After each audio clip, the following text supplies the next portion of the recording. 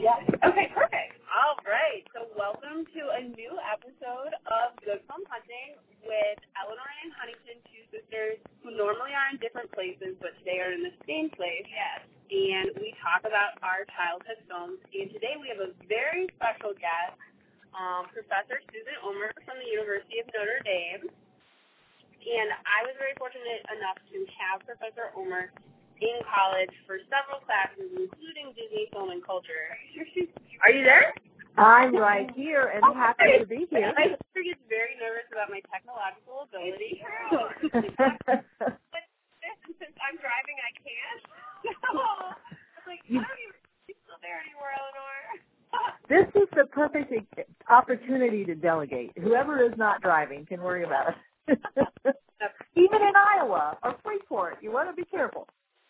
Yeah, even in Iowa, even though the streets look empty to me.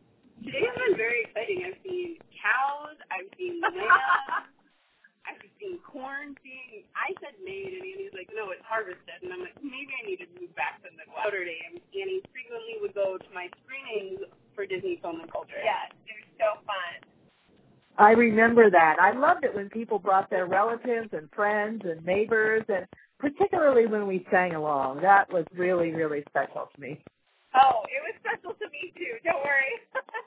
A very good friend of mine from college came with us once, too, Greg Wood. And he came from Lion King. And he said he and I both think it's one of our favorite memories from college, is like being in that theater and singing. I'm glad, because, some people feel that it's just as good to watch it online, and really, when it comes to Disney films, it's not. It's just simply not. No, and it's really nice to be able to have so many of them now available on Netflix and everything like that, because it's transportable for sure. But it is, seeing it on the big screen was so great, especially because the first movie Annie and I saw in theaters was with our babysitter, Mary Barter. Do you remember this? I don't remember, no. But I remember Beauty and the Beast. Oh, that's why it's special to you. Oh. Yeah, so there's like so many memories associated. We saw, oh my goodness, Eleanor's phone is not ringing. All the good things. Yes. Eleanor's phone call thing, ringtone, really upsets me. I find it really boring, but that's okay. So anyway, Professor Omar, we start each podcast by talking about something in pop culture that we really loved from the past week or in the past few. So if you would like to start with that would be awesome. Gee, really loved this week. Oh, I'd have to think. Because since the election is coming up, love isn't the first word on your mind. I feel you. Oh, let me think. Well, actually, speaking of something in pop culture, although it's not Disney, my class is going to be watching The War Room, which was the behind-the-scenes documentary about Bill Clinton's campaign in 1992. I don't know if you've ever seen that, but that is hands down one of the all-time best political documentaries. Absolutely hands down. In part because we know what comes after, and James Carville is in it, and George Stephanopoulos is in it, and the camera work is fascinating, and the access that the filmmakers got was fascinating. And it involves some of the same people who worked on a behind-the-scenes documentary about John Kennedy in 1960. So it brings back a lot of those memories, too. But anyway, so as far as something I love, I really do love that one. So that was nice to think about. Oh, that sounds so lovely. I'll have to watch it. I haven't heard of that, actually. It's even out on a Criterion disc now. It's just one of those historic documentaries, so you can get it in a beautiful Criterion edition. But it wouldn't surprise me if Netflix brings it back for the campaign season. It would make perfect sense. And Hulu has a lot of the Criterion collection streaming, too. That's right. Hulu does. Yep, they generally put them out there, so it's probably there. Yeah. I'll have to watch it. Okay, so I think mine is actually something that I just told Eleanor. So I'm a fifth grade teacher, and right now we're doing a unit on disabilities or like differences. I'm reading this book called Wonder with my students, and it's about this boy with like a craniofacial deformity, and grader. So it's home for them. Eleanor sent me this video from the StoryCorps, and it was about this. It was a little girl interviewing her mom, and her mom had mental disabilities. And at the end of it, she tells her mom that even though they're different and their lifestyle is different, she wouldn't want it any other way because she loves her mom. So I was so great.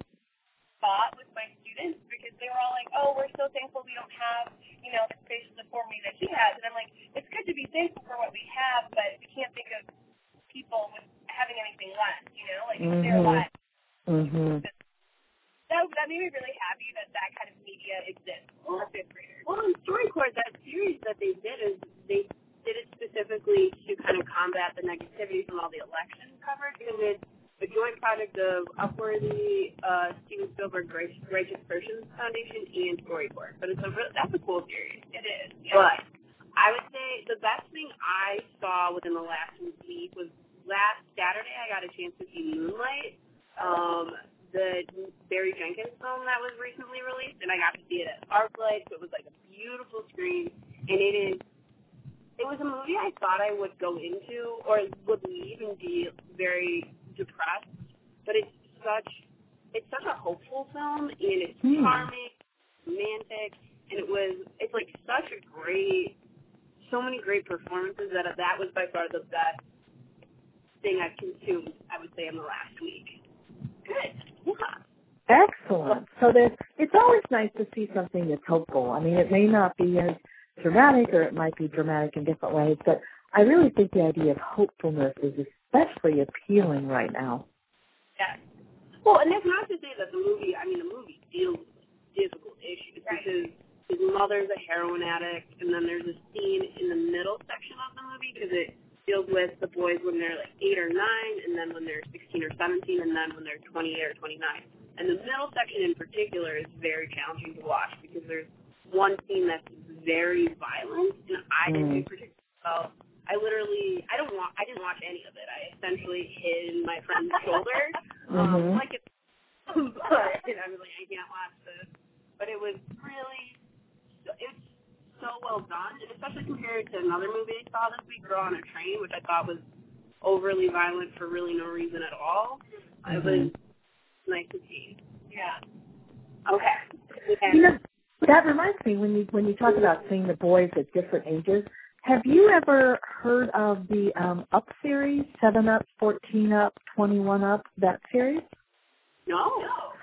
Oh, it's documentaries. They were made in England, and this filmmaker started following a group of children when they were 7, and he decided to make a film about them every 7 years, and I think it goes up to 35 up. It might even be 42 up at this point. But it's fascinating because sometimes you see, they exhibit all sorts of changes. So sometimes the little guy who's really happy and upbeat at 7 turns out to be happy and upbeat at 28. But then there's one whose life spirals downhill, and there's some who completely surprise you. And as they go on, in 28 up and 35 up, the films integrate footage from the earlier ones. It's wonderful. It's a very well-regarded series. People just love it whenever he does the next edition. But since you were just talking about something that can think of them at different ages, and these are real boys, so actual people. So that is, you might love that. It was a wonderful series. I haven't seen it in ages, but it was just wonderful. Oh, no, that sounds so good. Well, and also, I love that concept because do you remember the movie Promises? Well, I've seen Boyhood. Boyhood's very similar. And Boyhood. Oh, yes, that is wonderful. Yes, it really is. And the performances in that were wonderful, too. I know, I don't know what that young actor is doing now, but he was so talented. He was, yes. That was Richard Linklater, wasn't it? Because he just came out with something else. Eternities, I think. It did. See, I love that particular director because I'm obsessed with Sunrise series. I love those movies. I don't know what's his name, Ethan Hawke? Yeah, Ethan Hawke, and I forget her name. It was Patricia Arquette, wasn't it? In Boyhood, yeah, Patricia Arquette. Yeah, in Boyhood. Yeah, Linklater, I think he just came out with something on Fraternity. And I have to say I wasn't as thrilled to see that one. But themed one. I think it was like a baseball team or something. Like everybody's got to have some or something. It helps that it's done. That's it. Yeah, it was something like that. Yep. And my thing is like it's kind of easy. Everybody wants some. That was it. Everybody wants some. And it's not in one theater in LA, and to me that's always very telling. If it only goes one theater, then it's not. And this one theater that I go to frequently, 1 out of the 3 films it's showing is always like a bad movie that shouldn't be. And that was that one. That reminds me of one time we were in Westwood, and I don't know if the theater is still there, but it was like down close to Wilshire, and it was a hole in the wall, and I think it was like around the corner from the taco place. It probably isn't there. But all of a sudden they announced that this new Richard Dreyfuss movie was going to be there, and that he would be there. And I mean, they announced it like 2 hours before. There was no publicity. There was nothing. And we both thought, boy, this must really be bad. And it was. I can't remember the name of it, but it was pretty terrible. But I remember that was the least publicity, because it was no publicity, of anything I'd ever heard. So you're right. That's definitely a sign. Definitely. It's so easy to tell, which is fun. Oh, but it's also interesting, too, to think about the ones that they try to publicize that possibly aren't very good, but then they try to convince everyone they are.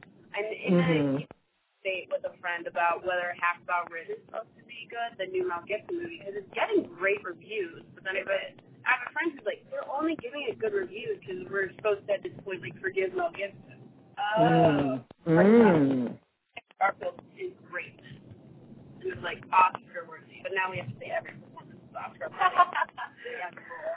Well, you know, that was also part of the issue with Revenant. I mean, it was fascinating to see how the attitudes towards Leonardo DiCaprio changed, because he's a fabulous actor, in my view, and was nominated and nominated and nominated, and he'd go to the Oscars, and he didn't win, and didn't win, and didn't win. And you could tell this year was it. You could tell. But it was as if all of a, well, maybe not all of a sudden, but the whole attitude shifted. I mean, people started to respect him as an actor, and then he wins. But before then, it's like he just couldn't prove himself often enough. Oh, yeah. You know, it'll be interesting to see. Yeah, November starts to be really fun in terms of movies. Yeah, but I'm hoping for things that are not as depressing or as violent as The Revenant. Yeah, it was gruesome. I mean, it was just breathtaking. Just when you think you've seen it all. No, you haven't. No, not at all.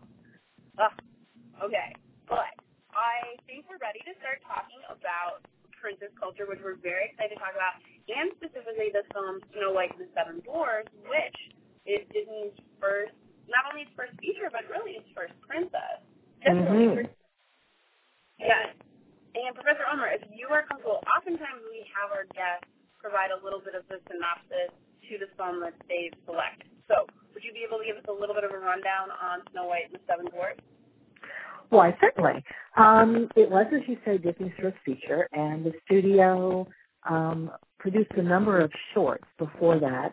And Walt Disney said that the shorts also functioned as a way to beef up the skills of the staff, the animators who were working on Snow White. So it's like character development as far as the use of color, the use of space and music and so on. So you could actually see Snow White as a collection of short films.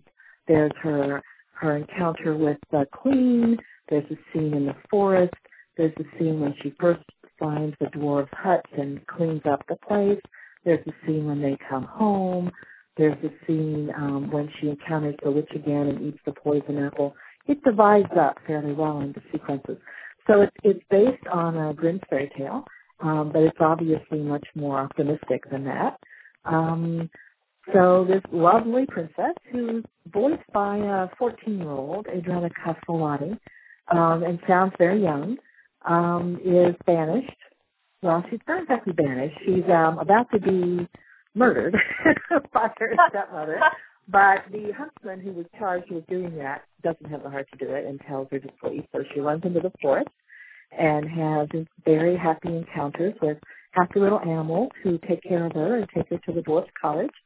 And then she meets the dwarf, and she takes care of the dwarf, and the witch comes back and brings her a poison apple. The witch is disguised, and she tempts Snow White to eat the poisoned apple, and then Snow White falls into a deep sleep, and the dwarves build her a beautiful resting place, and then the prince, whom she met in the first scene, comes to see her and gives her a kiss, and she wakes up, and he takes her off on his horse, and they live happily ever after. So there you have it. I've given away the whole story. Full synopsis, and I learned a lot even in that minute. I had no idea it was voiced by a 14-year-old girl. That makes it creepy, actually. You know, that is exactly right, because one of the things that happens, and when we talk about this in class, is one of the scenes is Snow White by a wishing well, and she starts singing because that's what she does to cheer herself up. And she's singing, I'm wishing for the one I love to find me today. And soon her voice is joined by the voice of the prince, who is eavesdropping on the other side of the castle wall, and he leaps over the wall to stand next to her, and they're singing together in the reflection in the well. And when my students see that, from today's perspective, they think, here's this guy who's eavesdropping and jumps over a wall to stand next to her. I mean, they're really creeped out by it, because her voice is so young and his is fully mature that it is a little bit creepy. It kind of is, definitely. Yeah. It's so interesting to me, though. So, again, I didn't hear that. I'm sorry. It's interesting to me how many of them chose kind of older. I heard how many of them show. Yeah. But then at the same time, I had a little girl trying to fracture Rapunzel, but she was using Rapunzel from Tangled, which isn't the traditional Rapunzel story necessarily. And so she was getting all confused, and she kept coming up to me and being like, "Is this really Rapunzel? Does Disney lie to me?" Ooh. That stories can be told in different ways, and that you can pick out some parts of the story and leave out other parts of the story. And Disney doesn't want to make it totally sad story, so they put in some happy elements. But a really good comparison is Cinderella, because there's the French fairy tale version, and then there's the Grimm's Brothers version. And it's Cinderella, but they're very different accounts. She might like to read that and compare. That might be interesting to her. Yeah, no, okay. I'll do that with them. That would be so fun. But sorry, back to Snow White. Are there any? So I guess I don't even know is the Snow White a Grimm's fairy tale? Was it a fairy tale before this movie, or was it an original to the Disney company? Oh no, it's a Grimm Brothers tale. Yeah, it goes back to the early 19th century. So yeah, it was public domain. It was a widely known fairy tale. There is a story that Disney saw a silent film version of it when he was a child, and that it stayed with him. It's a story that he told later. So it could have been inspired by an experience that he had as a child, which fits right into your topic today, where we're talking about childhood memories. He did say that later on. Well, and so I'm thinking of this song at the beginning by the Wishing Well, and this again might be me pulling from 6 or 7 years ago more than 6 years ago, so 7 or 8 years ago from when I was in your class, and I feel like I remember something about how it mirrored another popular art form in sound cinema at the time. You were absolutely right. Yes, there were. They weren't comedies. There were romantic musicals, Lubitsch, for example. And there was one that we looked at with Jeanette MacDonald and Nelson Eddy, where they sang duets in a garden. And it was very much modeled after that. There's been some research that argues that. But yes, it definitely draws on conventions of live action film of around that time, of the mid-30s. So definitely. Kind of romance in the castle, and the male is an outsider, and he comes in and has to win the hand of the princess. Yep, that's absolutely right. Good memory, Eleanor. Very good memory. Yeah, well, okay, so again, I'm speaking from this past week talking with 10-year-olds, but we told the kids that these original fairy tales were told to tell a story, right? They kind of warn children of something. Like they were usually pretty gruesome. Disney kind of made it better. Mm-hmm. What's your gruesome version of Snow White? Like, and if so, what is it? Because I couldn't even like figure out. Like, I know the Little Mermaid, and I know some of the other ones. I feel like Little Mermaid is the most gruesome, so it sticks in my brain. She becomes sea foam for forever. But Definitely. yeah. What I remember about the Grimm tale is that there's actually a wedding. In the movie, Snow White and the Prince ride off together. But in the Grimm tale, there's a wedding. And let me see, is that the one where the sisters put on burning shoes and they dance until their feet burn off? It's got some really gory stuff. Ugh. Yeah, that's delightful. I'm glad that they kept that out. It's really, in general, if they cut it out, it's a good thing. Snow White is so scary. I mean, earlier today we were talking to our dad about Sleeping Beauty because there's nothing my dad hates more than Sleeping Beauty because he is terrified of Maleficent. But Snow White is equally, I mean, it's so hard to imagine, like, an adult person taking a 14-year-old and then purposely destroying them.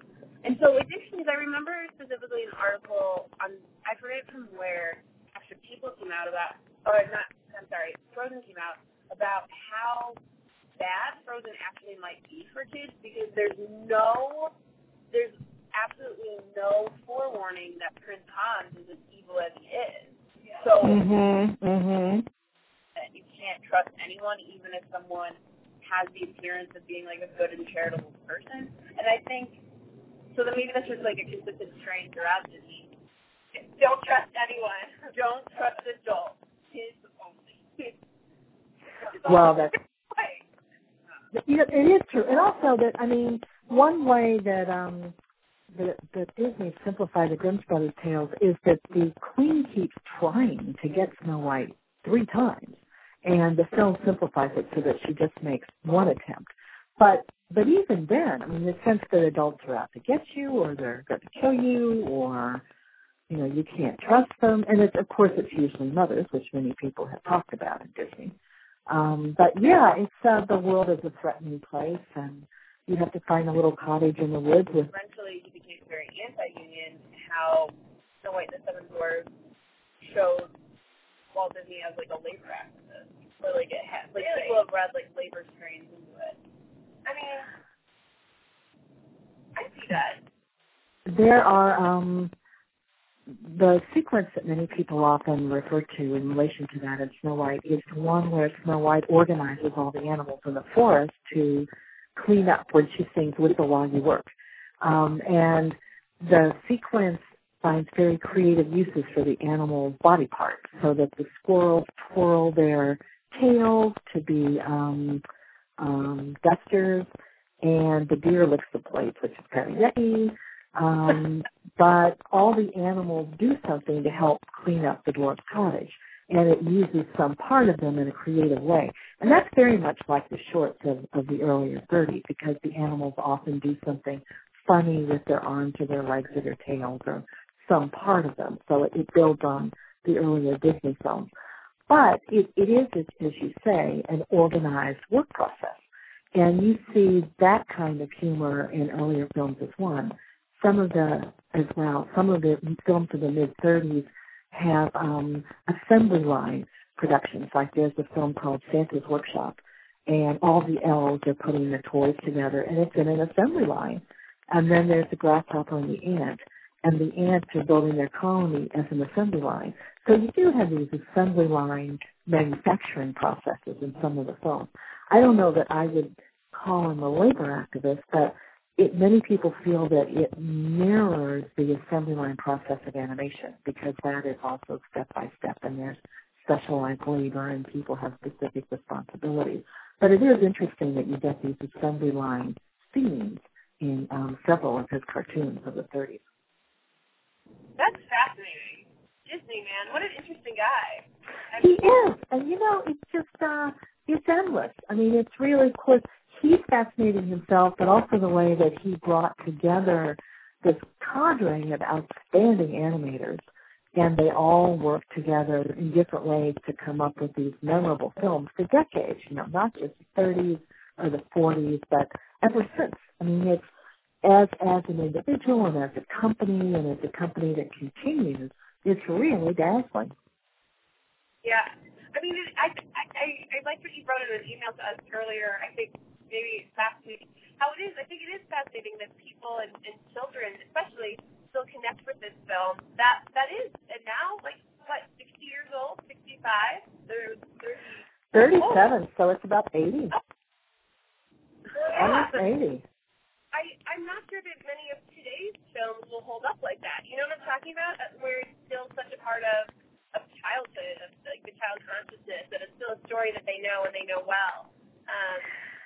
You're right. I mean, it's interesting to think about will Frozen have that effect. I don't know. I mean, why is it that film and Cinderella, why they're still so popular? I mean, I'm fascinated by it because whenever I go to the parks, I like to see what dresses people are wearing. And, of course, now the adults really can't, but the kids can. But it used to be when the adults could, you would see an occasional Snow White dress. It wasn't that many, but you would see one on an adult. And I think, what is it about Snow White that someone's responding to? I think it is her caring. I mean, the character is very maternal. She's very protective. She cares for the dwarfs, and she cares for the animals. And, that's an admirable trait. So I think that's one of the things that people respond to. But it is interesting. This film from the late 1930s still makes people want to dress up like its main character. I mean, that's just fascinating. Have you had any students that you've interacted with that Snow White has been their favorite of all of them? Maybe one or two. I mean, in general, with students now, it's absolutely The Little Mermaid, Lion King, and Beauty and the Beast. Those are the ones. So those are the early to mid-'90s.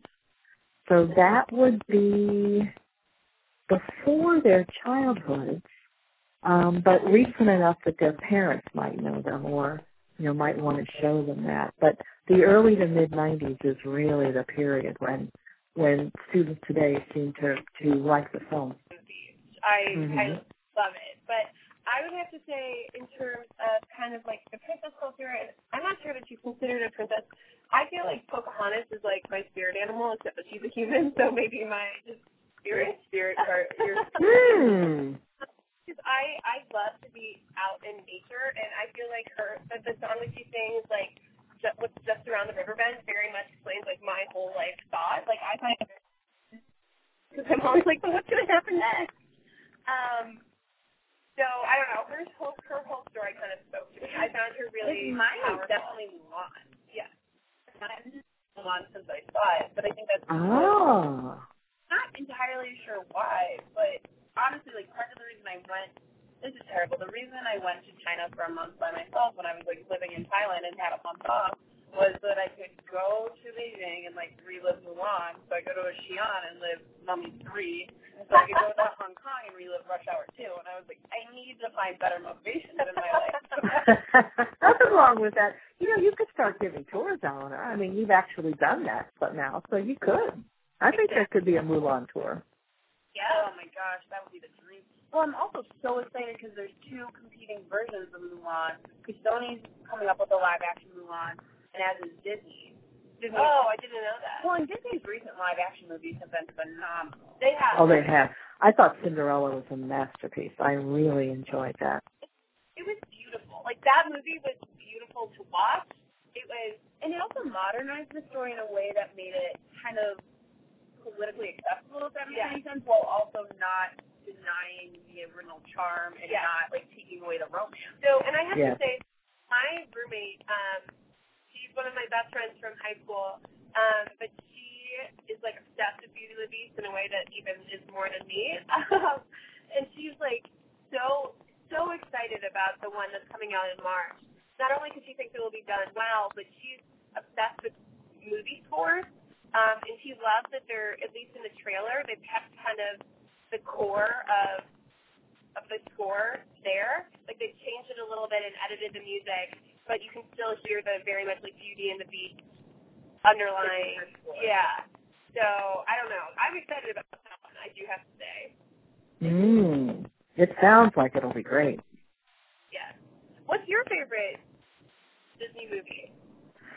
Oh, I was actually. It's funny because you were going back to the ones you remember when you were a child. I have very fond memories of Mary Poppins because, for a similar reason, my grandmother took me to see it. And, it's going out with your grandmother, and it's a special treat to go to a movie theater, and it's a really big deal. And I just was enchanted by it. The singing, I didn't know the difference between live action and animation. At the time, I wouldn't have had the words for it. But it certainly made me love London. But, yeah, that's a very, very strong favorite. I also, this isn't something that we talk about much anymore, but I also was very interested in the Haley Mills film of the mid-'60s. I like those a lot. Oh, there's one called That Darn Cat. When we were growing up, the Haley Mills ones that we really liked were In Search of Castaways and Pollyanna. We loved In Search of Castaways. Pollyanna is a fantastic movie, and we quote it all the time because there's Pollyanna. Once a week, I feel like. And we'll be on the phone and be like, Pollyanna! But yeah, he was also in Swiss Family Robinson. And honestly, I love Swiss Family Robinson. And one of the first months I was out in LA, the El Capitan had a Throwback Thursday, and he was a guest speaker introducing Swiss Family Robinson, and it was so important and powerful. And then he died just a few months later. But Kevin Costner said, but Pollyanna is a great movie. And then, the old Cherry. Oh, we love In Search of Castaways. Do you remember the tree that they had that then filled with water? Yeah. No, but Mary Poppins. I feel like our mom loves Mary Poppins. Yeah, it's one of my mom's favorites too, I think. I mean, my mom also is obsessed with Julie Andrews, so that helps.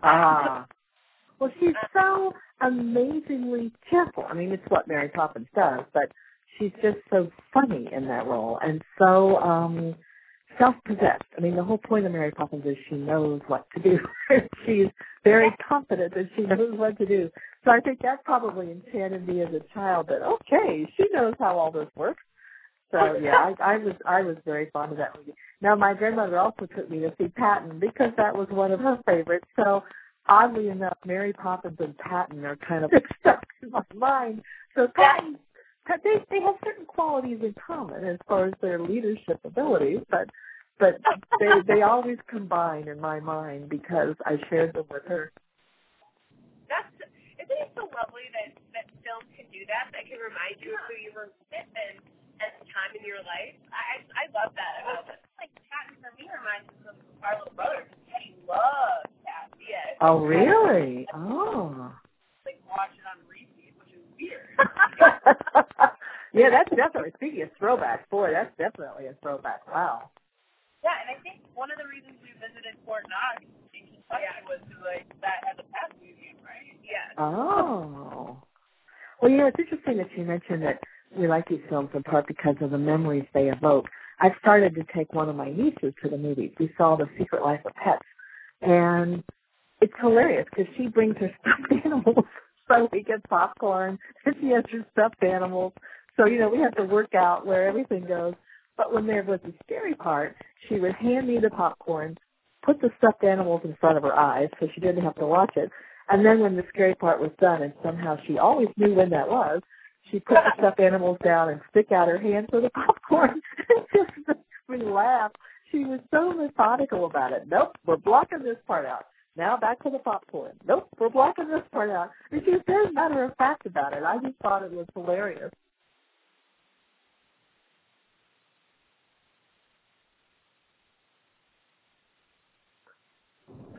I think we blipped out there. And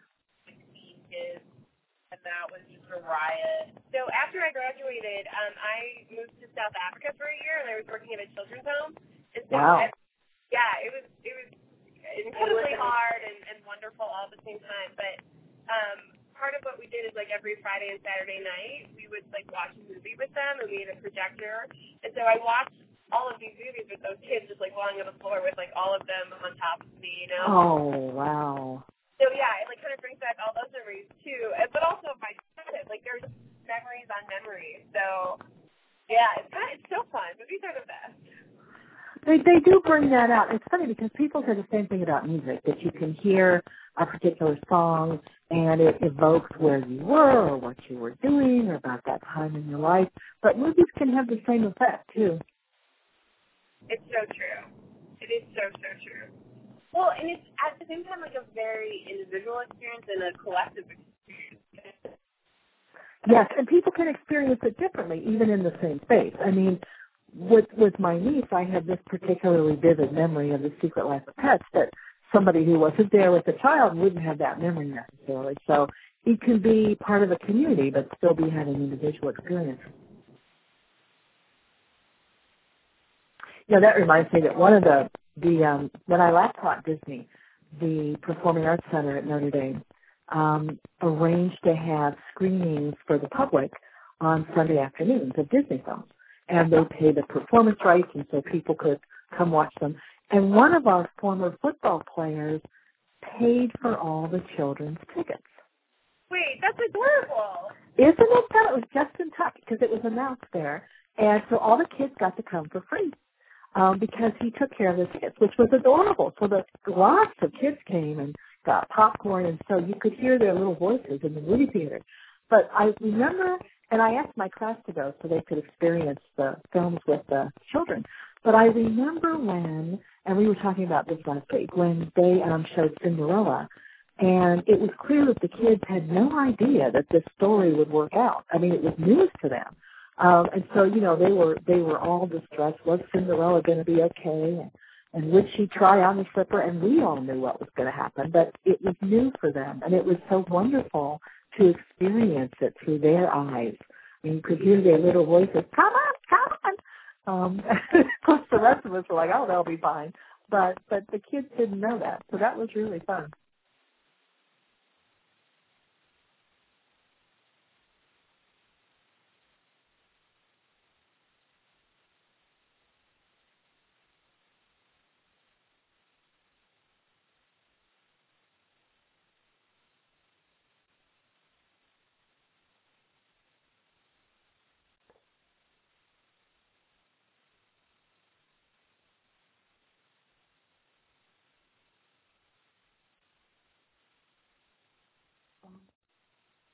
Are you there?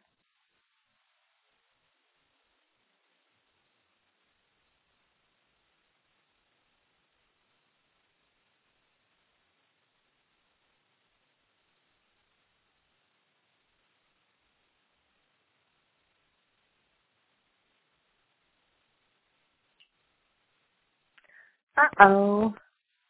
We lost each other.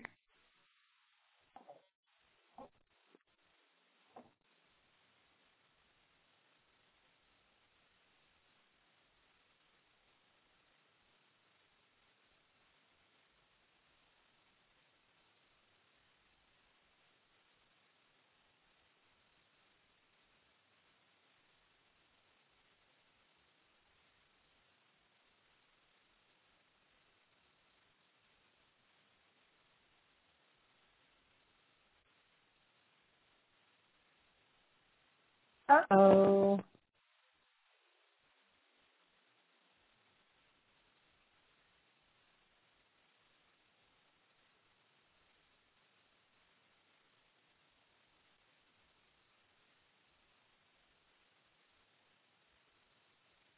Uh-oh.